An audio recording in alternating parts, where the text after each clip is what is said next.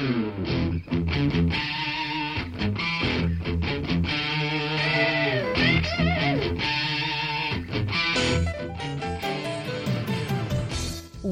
to Thriving Entrepreneur with your host, Steve Kidd, third-generation minister and 30-year business coach. Listen in as amazing, world-changing authors, speakers, and coaches share their struggles and victories. And hear from best-selling authors' insight into how you too can live your life as a thriving entrepreneur. This is Steve. Welcome to Thriving Entrepreneur. Thanks for being with us here today. I appreciate you so much. I'm so glad to be able to be here with you today as we look again at being a thriving entrepreneur. For those of you that don't know me, I am Steve Kidd. I am a third-generation minister, an international best-selling author. But what I really love doing is helping you find clarity, helping you see the things that seemed impossible and turn them into amazing opportunities. And I'm so grateful for you to be here today. Today is your breakthrough. I've got three really amazing people here with us that are best-selling authors. They have things that they're really getting done here in the world, and they want to share with you what they know. Ooh, that's so powerful. What do you know? You see, the difference in the world, and this is really deep and yet so simple at the same time, the difference in the world is simply when each of us takes that thing that we know and shares it with the world. Just that simply. Just take what you know and share it. I know, often we all discount what we know. We take a look at that thing that we're a loudmouth about, right? I always tell people, the number one clue to discovering what your passion is that thing that you say so often that when you say it, your kids roll their eyes, right? That your best friend has heard you say it so many times, they can repeat after you with it. And I remember we had a minister one time way back at a church that I was going to, and he had certain things that he would say that after the couple of years that I was there were several of us, we could quote it right along with him. And I know for a while it kind of frustrated him because he wanted the new people to be able to hear it fresh as though he had just come up with it that minute. But later he began to really discover that was really a point of connection between us that was making us more of a family because we knew each other well enough that we knew how that phrase was going to flow out of each other's mouths. And that's really what I'm talking about when I talk about your passion and about sharing it out into the world, is you're already doing it. It's already come popping out of your mouth all the time. Now we just need to, all of us, learn to be intentional about it, to share it as widely, boldly, and broadly as we can so that we can make a difference in the world. If you have things that you've learned that can help people be successful financially, oh gosh, people need that.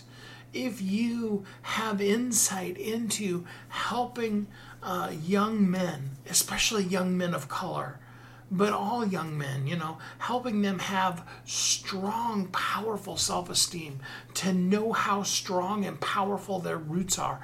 If you have something, you already know it, or you go out and you research and you learn it, and then you're talking about it all the time, and you share that with the world, things like that make such an enormous difference in the lives of the people that you come in contact with, but they'll also make a difference in the lives of people that you'll never actually ever meet.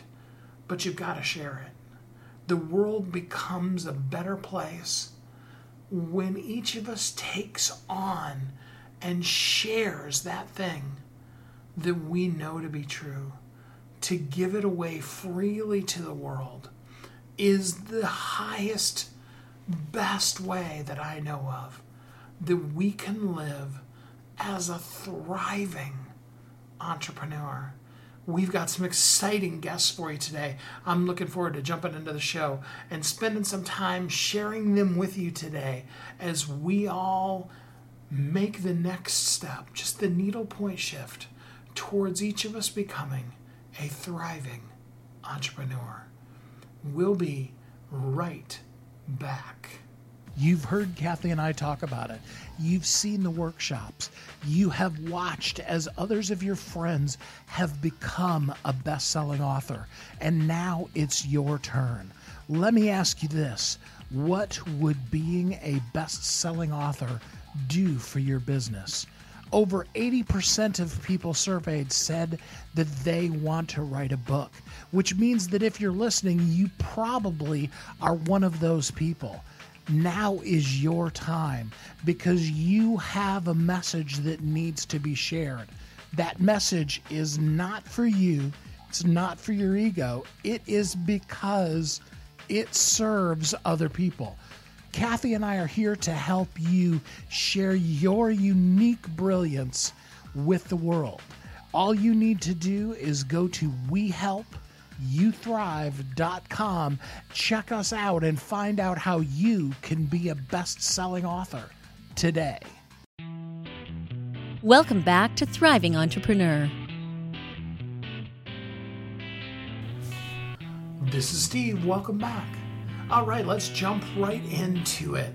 Let's get down to some great best-selling authors and learn from them that thing that they know, that thing that they're now sharing out into the world. Celebrate with them that they're bestsellers, but also learn from them the secrets that they've learned. Wouldn't you like some strategies to stash that cash? Wouldn't you love to have a way to be able to have more money? I mean, all of us can say yes, but there are some strategies to it. Money doesn't grow on trees in spite of the fact that we wish it did. So to help us with that today, I'm delighted to be joined with international best-selling author Chris Kawaja. He is here to talk to us about his book, Stash That Cash. Hey, Chris, how you doing today? I'm awesome, Steve. Thanks for everything you're doing, and I'm happy to be on the show. Yeah, absolutely. So give us a little bit about your background. Tell us a little bit about who you are to begin with. Wonderful. So I grew up in Canada I was the son of two immigrants from the West Indies, and I was a pretty good student, and they have 5 years of high school in Canada. In my fourth year, I decided to just apply to US colleges, and I said, if I get into one, maybe I'll go. In February of that year, I left freezing cold Toronto, Canada, ended up in Northern California where people were in swimsuits and I was sold. So I ended up going to Stanford and then just never really left the Bay Area. A couple times here and there, but that's where I'm from. I have a wife and 3 kids. On the how I spend my time side, I have a small internet e-commerce business called bigchill.com. I do some writing, some financial blogging and other relevant blogging at upwarding.com. I spend time with my family, and then I do a bunch of nonprofit activities, depending on what the calling is at that time. So that's a brief summary. My home life is pretty standard, but my work life can be pretty chaotic, and I love every minute of it. So when it comes to our money, everybody wants more, and most people don't have a strategy, I think is probably the best way of putting it. So help us out. What is a effective means to be able to really start controlling our finances instead of having them control us?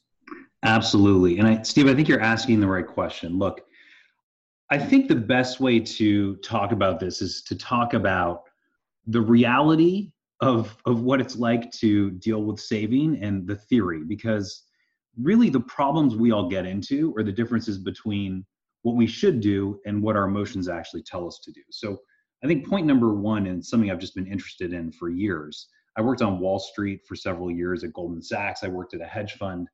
And the thing I learned is that you have a bunch of these theoretical people who can come up with all these models for how you invest money. But, as you know, Steve, right now we're in the middle of a market meltdown related to the coronavirus. And, I think all those plans get thrown out the window. And I've seen it again and again. I was on Wall Street in the year 2000 when the market crashed. I was heavily investing in 2008 when that market crashed. And now we're here on a third one. And these tend to happen every decade. And I think what I've seen is so many people who've been so careful just throw all their plans out the window and have disastrous results, even though they did what was, quotes, theoretically optimal. So what I've always been focused on is trying to explain things in a way that makes sense to people and helping them avoid these behavioral patterns that are deeply ingrained in us for good reasons, and hopefully using those not to their disadvantage, to their advantage. So specifically, there are a few things I like talking about. One is, I think we all need to think about our money once we have savings and once we've done, the right things in terms of paying down debts. And I know that's stuff you've covered on your show before, and I obviously have no disagreement that, paying off high interest debt and things like that are just absolutely critical before we get started. But once you've kind of come across that fold and you're starting to think about how to allocate your money, I think the best way to think about it is your money really has three big jobs, okay? Job number one is just your day-to-day expenses, right? That money is just sitting there to pay your monthly utility bills and pay your rent and your groceries and your car payments. And that's a reasonably known amount of money. And so you should just have a checking account for that. The second group, which a lot of us know a lot about, it's sometimes called the third group because it's the long-term thing, is retirement savings. And there are a ton of plans and strategies around retirement savings, 401ks, and if we're self-employed, there are things we can do with SEP IRAs and a bunch of other things. This is well researched and well discussed on the internet. So the job of that is to provide for your long-term retirement planning. And it's a very well thought through, and people have really good programs for that. Where we see people make mistakes, and I'm talking about my co-author, Shannon Mathieson, and I, and this is really where we came up with this, is this middle group. Okay, there's this middle group, which is really money that you might need in the next few years, but it's more than you really need to cover your bills, but you don't want to risk it in the stock market or have, a chance of a crash. And what we need to do with that bucket has changed dramatically over the last just 5 to 7 years. So if it were 7 years ago, everyone was just putting it in high yield savings accounts. But what's happened is through a bunch of evolutions in the financial markets, there are in fact better ways to deploy that money. So the job of that, we often call it an emergency fund or an opportunity fund. And that's the topic of how to stash that cash, that really big middle chunk, how to think about how much to have in that chunk, how not to overdo it or underdo it, how to come up with an amount for that chunk, and then really deal with that chunk in the appropriate way.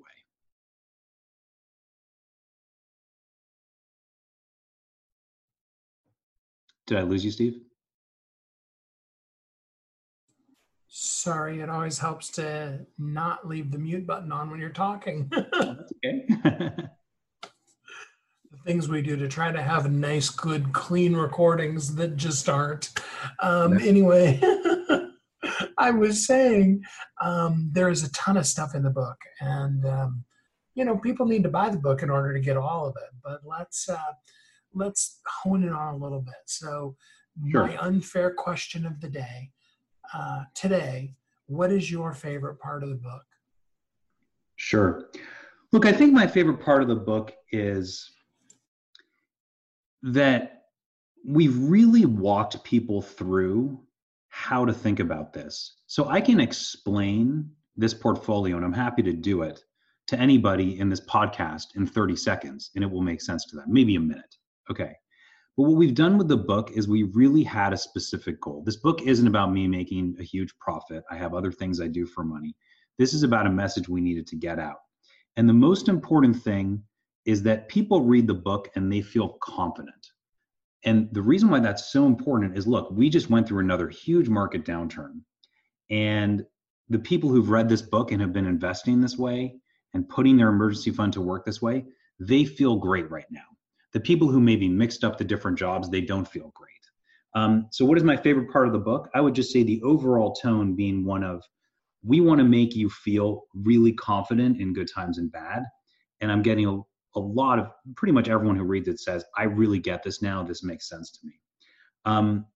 If you want me to just summarize what the ultimate liquidity portfolio is, the book is called How to Stash That Cash. Look, I'll summarize it for you. It's 88% intermediate term bonds and 12% the total US stock market index, which is a strategy that is only available to us now that ETFs, and I don't know how much your audience may or may not know about ETFs, but essentially now we have very, very cheap ways of owning massive numbers of companies in very small pieces. So you can invest $120 and have a little piece of pretty much every public company in America. And so that kind of diversification has a lot of benefits. And, a lot of people say to me, hey, look, aren't stocks risky? And the really cool thing about this book is we walk through why, in fact, having a small allocation to stocks is less risky than not having one. So we've done a lot of comparisons showing the difference between how bonds return, and we're just talking US Treasury bonds. They pay you coupon every month or every quarter. And the difference between a 100% portfolio of that, which everyone would say feels totally safe, and one that's 88% that and 12% stocks, and on every possible metric we can find, whether it's the risk of losing money, the upside, how much return it gets, how volatile it is, the ultimate liquidity portfolio performs better. So that's something that I think is a really cool insight and maybe a little counterintuitive for people. But 88% intermediate term bonds, 12% stocks. And we talk exactly about how to do that. It's a DIY portfolio. You don't need a financial advisor. Although I always tell people it's great to have a financial advisor, mostly because they can help you improve your behavior when things are going awry. Oh, and that's important too, especially with as crazy as things have been lately.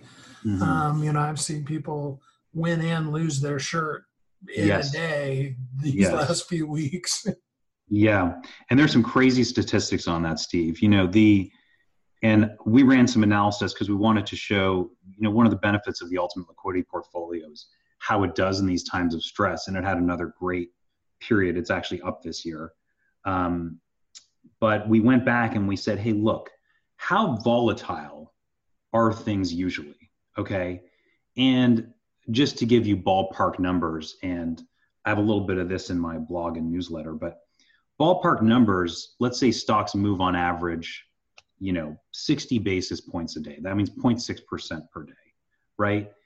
In kind of a bad day, right? A bad move might be 1% or 1.2% in a day.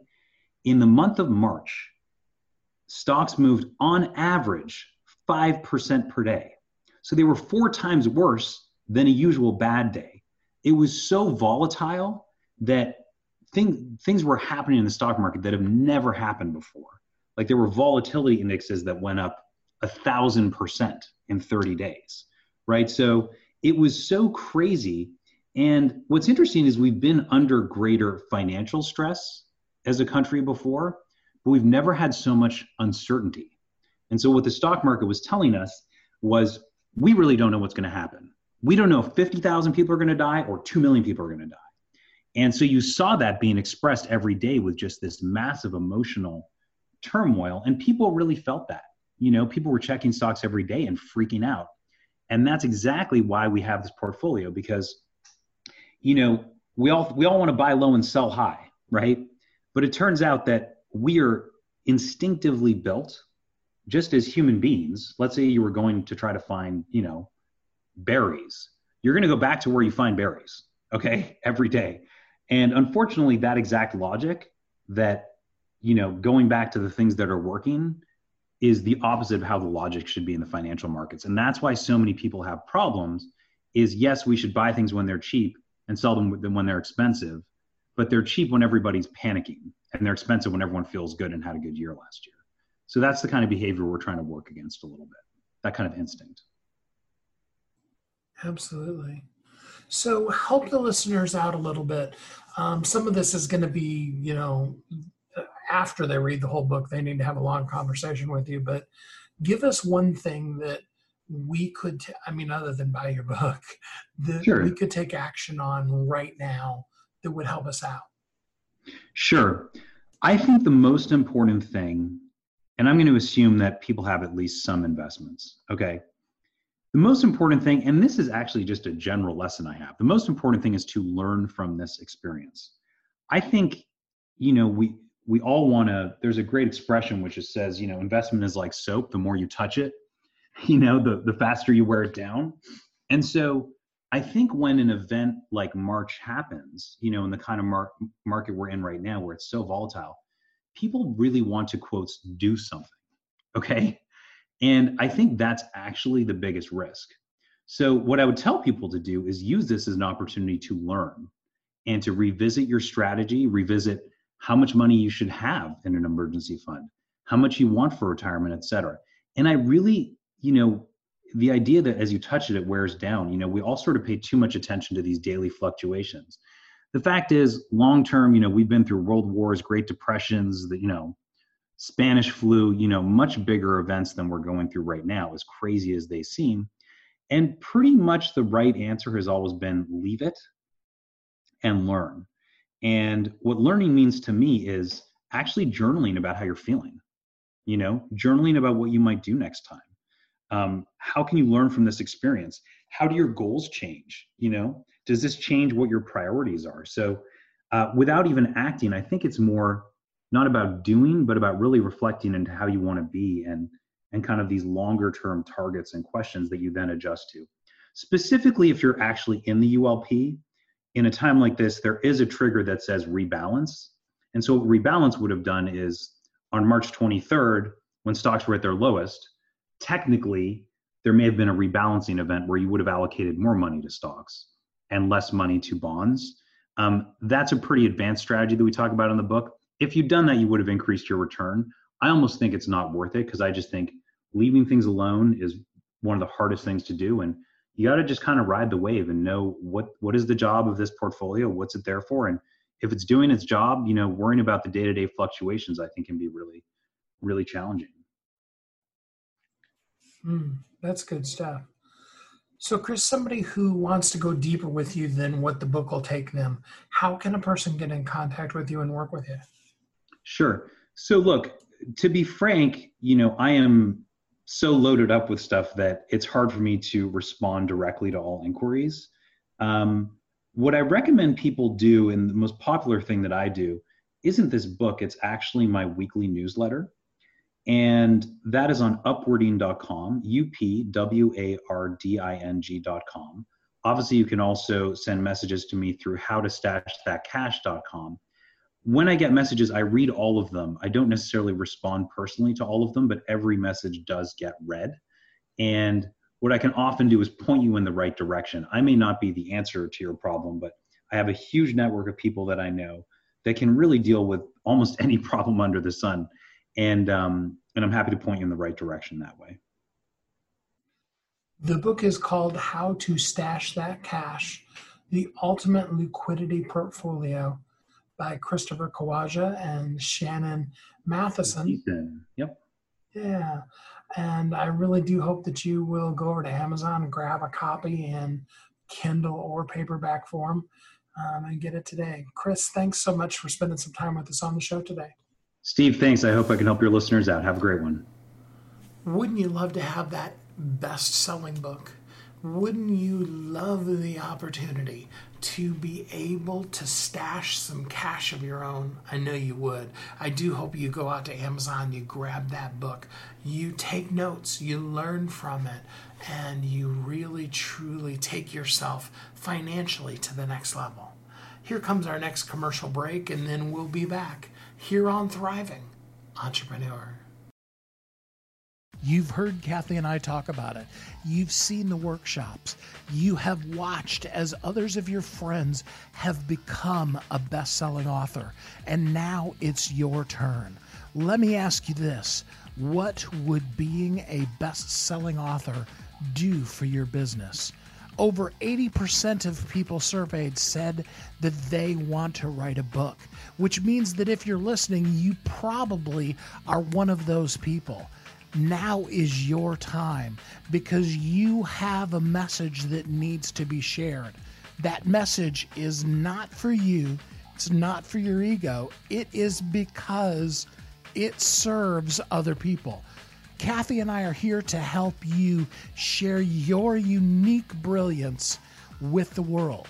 All you need to do is go to WeHelpYouThrive.com, check us out, and find out how you can be a best-selling author today. Welcome back to Thriving Entrepreneur. This is Steve. Welcome back. In the last segment, we were talking about learning to stash that cash, and Chris's book really helps empower you learn liquidity strategies and ways to deal with and have better money management and those kind of things.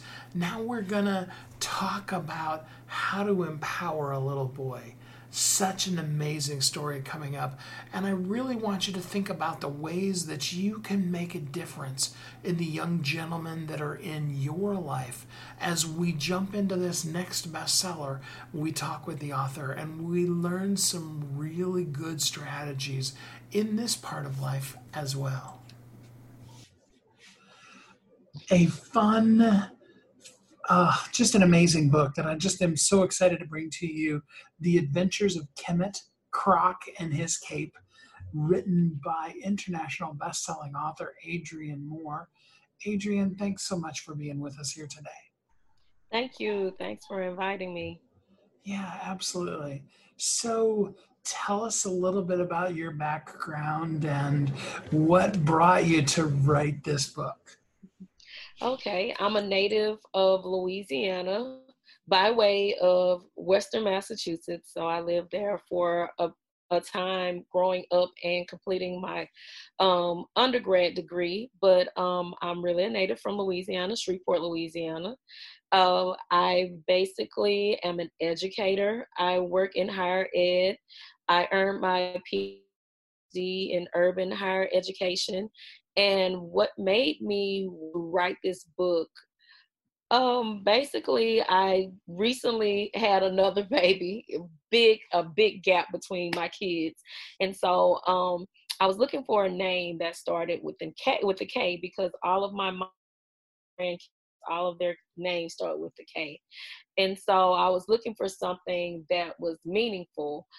So I came across, I was listening to, I'm going to be honest, I was listening to a new CD by Nas, the rapper Nas, and he was talking about Kemet, and he gave the background on Kemet. And Kemet is the original name for Egypt. And I was like, that's my baby's name. That name is royal, is regal. This is his name. I was just like, this is his name. And so during the pregnancy, it was a hard pregnancy. I was high risk with my age, as well as some other complications that I had. And I was in the hospital for 2 months, and I was like, oh my God, this baby is really, really holding on. I was like, he's strong. And I was just like, this pregnancy is just like everything, because I was in the hospital for 2 months and away from my family. And so I was like, this baby, this name Kemet, it stands for something. It means everything. When I decided to give him this name, and that was when I was like 7 weeks, I was like, it just showed the strength in him then. And thinking of Egypt and how all these years and decades, Egypt is still there, and how strong this baby was. And I was like, I chose the perfect name. And I was like, okay, I'm going to write a book about this child. I'm going to give an adventure so it can tell what his name means. And so that's where I came up with the book, The Adventures of Kemet, Croc, The Adventures of Kemet, Croc, and His Cape. He took some pictures when he was 1, and he was posing, and he had his crown on, showing that he was 1. He was a year, and he had his cape on, and he was just doing all these things. And I was like, this kid is amazing. So I was just like, I'm going to go ahead and write this book. And I just sat down and I did the research on Egypt.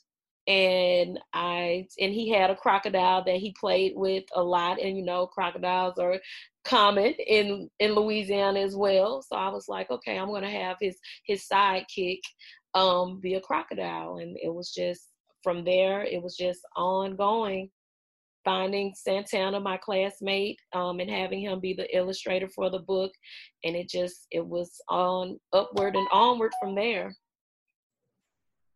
It's so beautifully illustrated and such a powerful Yes. story. And oh my gosh, I mean, we didn't plan it, but what No, a we did it. perfect time for the book to come out.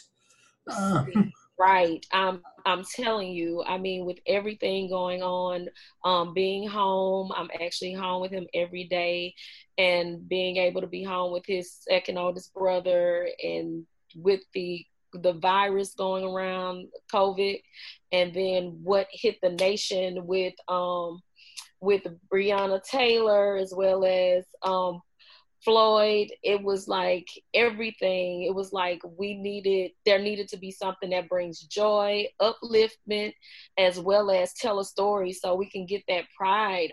Black people can have that pride again. I mean, despite all the things that we've been through as a people, we still have something to stand for and still have something to be proud of.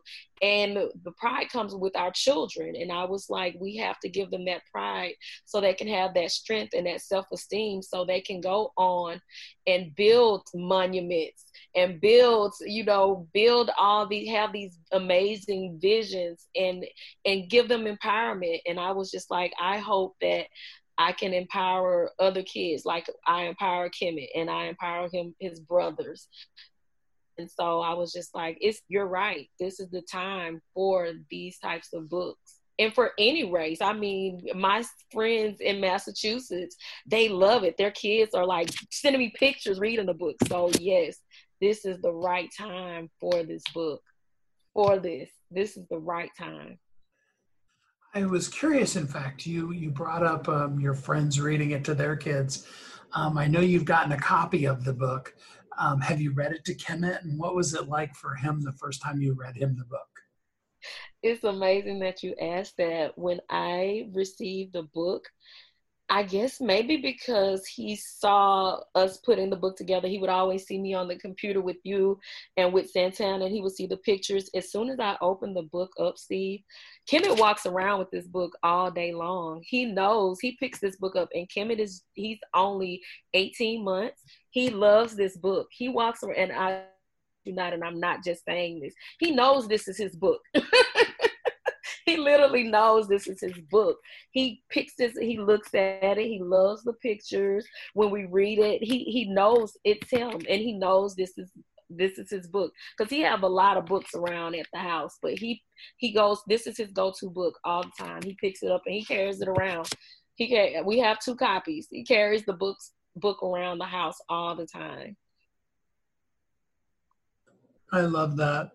Yes. I'm also glad that we went with the glossy cover, because the matte cover would be totally destroyed already. Yes, the glossy, that was a great touch. I'm glad that you did decide on that, because this is all new to me, and I'm so glad that you guys held my hand, and because we send emails to you and you're right on it, and I love that about you guys. I mean, it has been such a great experience, especially because this is my first book. And you helped me to make the right decisions on putting this book out and how it should look, and it looks amazing. Everyone loves the pictures. They love the colors. I mean, we did this. We did this. I am so happy and pleased with the work that was put into this. No regrets. Now, people need to get this book, but for a person to try to be able to visualize it, and this is totally an unfair question, but what's your favorite part of the book? My favorite part of the book is when Kemet, actually, when Croc is explaining to him the original name for Egypt, and he's explaining to him where his name comes from. And it's a page in the book. When you open it up, it has a pharaoh and it has a queen. It has the queen on the left and the pharaoh on the right, and with the pyramids in the center. That is the most beautiful picture to me. That's one of my favorites. That's my favorite part. That's my favorite part of the book. Telling him what his name means.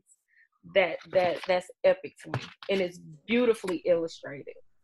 What's your favorite part? What's your favorite picture? I actually loved it towards the end of the book where, he's come back from Egypt, and his older brothers. I could just totally Oh, see this, because I'm a little brother, and my brothers are oh, 7 and 5.5 years older than me. So I don't even know exactly what the gap is, but I know the feeling, yes, yes. And It's I the love great. how yeah, I just love that because his older brothers are like, you need to go to bed. He's like, I don't Yes, need to go to bed. I'm strong and powerful and I'm a king. I just yes. love that. Yes, I love that line too, because I feel like every kid should have an imagination, and that was the purpose of the book. I think we do so much with technology where we don't give the kids a chance to have that imagination or have an imaginary friends, or we don't imagine like we used to. And I was like, this is a time for kids to have that experience in life again. Imagine you were in Egypt. And when Croc takes him on that trip, you're right. When his brothers come back and they bring him back and he tells them, hey, I did see that, I'm the king in me. I'm Kemet. So I just love it. And when I see those words, I'm like, did I actually write this? And it's like, yeah, you did. You did. Oh, yeah, you did. It's such an amazing book. I hope that you will do just tons more. We want to know I plan on every day of Kemet's life. Oh wow, I plan on it. We have to get with you, me and Santana. I have already written the second adventure. My family, since they've seen this, because I didn't tell anyone that I wrote this book. I was waiting to surprise everyone. Only person knew was Kemet's dad and my sons. And so when my family saw this book, now everybody want to give me ideas like, you need to do this, you need to do that. And I'm just like, okay, y'all hold up. Hold up. But it's going to be great. Everyone will have the chance to meet the rest of my family. It's so many. He has a lot of cousins. And so I want to do one with the family. It's just so many adventures and tales. And we live in a beautiful country. America has so many great wonders, as well as wonders all over, stories that I can tell and bring to light, and take this adventure with the kids, as well as them learning at the same time. And that's my purpose. I want them to have fun, but I also want them to have some really great takeaways, gain some real knowledge at the same time. Well, I got to tell all the listeners, if you don't have this book yet, or even if you do have a copy of it, get a second one. Right. The Adventures of Kemet, that's with a K, K-E-M-E-T, Kemet, Croc, and His Cape, written by Adrienne Moore. Adrienne, I thank you so much for this book, and thanks for spending some time with us on the show here today. Thank you so much for inviting me. It was a pleasure.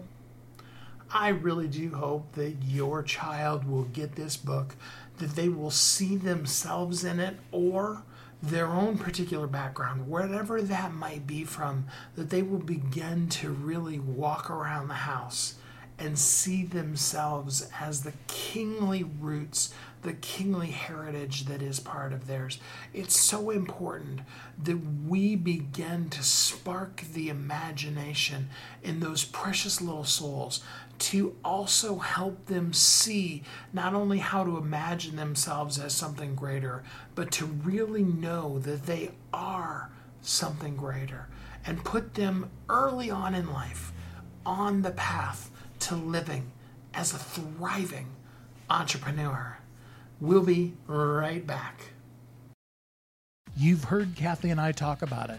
You've seen the workshops. You have watched as others of your friends have become a best-selling author. And now it's your turn. Let me ask you this. What would being a best-selling author do for your business? Over 80% of people surveyed said that they want to write a book, which means that if you're listening, you probably are one of those people. Now is your time, because you have a message that needs to be shared. That message is not for you. It's not for your ego. It is because it serves other people. Kathy and I are here to help you share your unique brilliance with the world. All you need to do is go to WeHelpYouThrive.com, check us out, and find out how you can be a best-selling author today. Welcome back to Thriving Entrepreneur. This is Steve. Welcome back. So far, we've empowered you with new money plans. We've empowered you with ways to be able to empower those most precious of souls that are in our care or are in our world, to be able to see the kingliness inside of them. Now, we want to give you a strategy for the ability to be able to increase your financial portfolio through real estate. I know a lot of people are looking at real estate these days. It is such a great possibility. And here's another amazing gentleman that is going to be able to help you really see how to be able to make some good money with real estate. Hope you have a pen and paper. Get ready to listen in, because here we go. Join me in welcoming Zachary Beach. Hey, Zachary, how are you doing today? Steve, I'm doing excellent. Despite everything that's happening right now, life's good. You know, we're actually right now sitting looking at the water down here in Southern Rhode Island. So happy, healthy, doing good. Oh, that sounds wonderful. So are you watching lake or ocean water? I actually live right on, it's called the Sakonnet River, which leads into the ocean. So Nice. I guess it's a river, but I'll consider it the ocean. Okay, awesome, great. That sounds wonderful. That sounds beautiful today. So tell the listeners a little bit about who you are and what's got you to this point in your life. Yeah, so primarily by day, I'm a real estate investor and a real estate coach. Kind of my trip started when I was a bartender down here in Newport, Rhode Island, because I came out of college and I literally had no idea what I wanted to do. Didn't really have too much of direction, so I started bartending. It was a heck of a lot of fun, but also got worn out pretty quickly because I bartended and personal trained up until I was about 25. So I was slinging drinks at night, and I was training people early in the morning. Eventually, I got burnt out, so I actually reached out to a family member of mine, my father-in-law, and he had a real estate investment company, and I reached out to him and said, hey, I don't know if I'm going to like real estate, but I think it's a heck of a lot better than what I'm doing right now. So I dove into that at about 25 years old, and fast forward 4 years later, we got a great real estate portfolio, and we work with now a lot of people that are coming out of corporations and are looking to get into entrepreneurship, and they see real estate investing as a way to build a business and to create that financial and time freedom. So we've talked with a lot of realtors lately, real estate investors rather, lately, and there are just so many nuances. It's interesting to me how many different ways of approaching it. Is there a particular genre in the real estate investing industry that you really, it's just the best for you? Yeah, so the niche that we primarily focus on, my family, team, and I, and that is buying and selling on terms. And what that really means in a nutshell is that you're able to buy and sell property without using your own cash, credit, or going to banks. You actually do all of your transactions directly with the homeowner, and that way you're able to leverage the property without you putting down any cash or credit or signing personally with a bank. So a really cool niche if you're involved in having your own other business to get involved with, because you can actually use these methods in order to either buy a commercial property for yourself, which we did, because we didn't want to go and get a bank loan, and we actually bought it a specific way, and one of our techniques from a seller who's actually real estate friendly as well, meaning he spent some time in real estate, so bought our property commercially that way. And also, if you're self-employed, really great technique in order to buy your own home because I actually bought my own property because I'm self-employed and needed roughly 24 months of seasoning in order to qualify for a loan. So I actually bought my house that I was originally talking to you about at the beginning of this conversation over here on the water in Rhode Island by utilizing these techniques. That is so fascinating to me because, I know for myself and probably most people, when we start thinking about real estate investing, the first roadblock that we run into is, I don't have great credit or I don't have any money to put down. So how does a person who has been making those excuses, how do they dip their toe into it? And I mean, of course, other than working with you, give us some tips of ways that you can start understanding that there really are different opportunities out there. Yeah, I think when it comes to our niche, it's just really understanding how to work directly with a seller and not going the traditional route, and really understanding our techniques. So we just kind of take one of the 4 techniques that we use. For example, we buy property on what we call a lease purchase. And a lease purchase, the best way to describe it, or the easiest way for someone to understand, it is relatively like Uber. So when you buy property on a lease purchase, you control the residence, but you don't actually own it. You don't hold title, which allows you to, from an investment standpoint, be able to sell the property, although you didn't close on it or pay closing costs, be able to sell the property to a third party who you get paid from. And that third party typically is somebody who needs a rent-to-own program. Rent-to-own is probably a more known term for most people that aren't involved in real estate. And rent-to-own simply means that buyer is just outside of financeability and they need some time. So utilizing our contracts and our technique of, say, buying on a lease purchase, you're able to create multiple paydays by selling the property to a third party that just needs time, or selling it on your rent-to-own program. So it's just the first steps in order to get involved in this is understand the technique, and then number 2, just being able to work with a seller. And then the third is always, when it comes to real estate, is just understanding the contracts, which after you kind of spend a little time with them are pretty self-explanatory. So a lot of people are afraid, let's just be honest, to put themselves out in that kind of, to be exposed to that much. What are some things that you could tell us that would help us be a little more comfortable, with taking that big of a leap and signing on for that large of a commitment?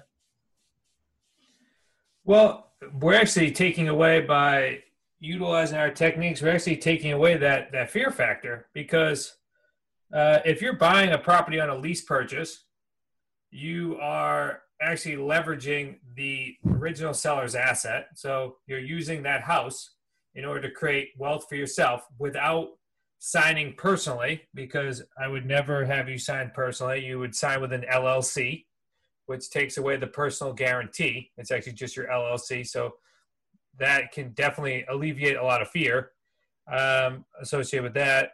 And then in, say, 99% of the deals that we've completed, we put little to no money down on the house. So that alleviates that fear.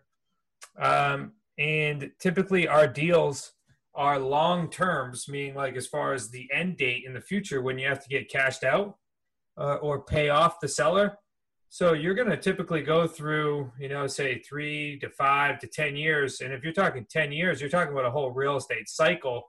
So you're actually getting some huge upside with little downside because you're buying yourself some long term. So by creating longer terms, not signing personally, and putting little to no money down on an investment, I would say that there's not much that you can really be afraid of.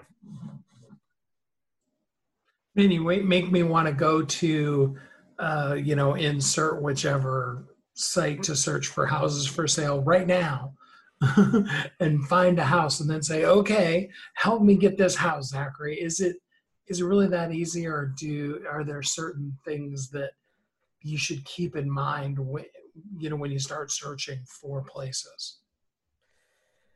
Yeah, I mean, of course, it's not easy. It's simple, but it's not always easy. I think that's the best way to describe it. Once you understand how to speak with the sellers by utilizing certain scripts and having some experience with speaking with sellers. Let's say you're out there and you don't have any experience. That's okay. I had zero experience in real estate 5 years ago. Majority of what we call our associates or people that we teach how to create this business and how to do deals this way have zero experience. It just takes a little time. So I would say that, it's not always going to be easy at first, but as you continue to get used to it, I'm sure, Steve, when you first started writing books or helping people produce best-selling books, that it wasn't easy, but over time you develop systems and processes around it. And we did the exact same thing. That way, if somebody's brand new comes and steps into this real estate niche, that they're able to be light years ahead of when we first started. But once you begin to take the time and effort and you put it into it, then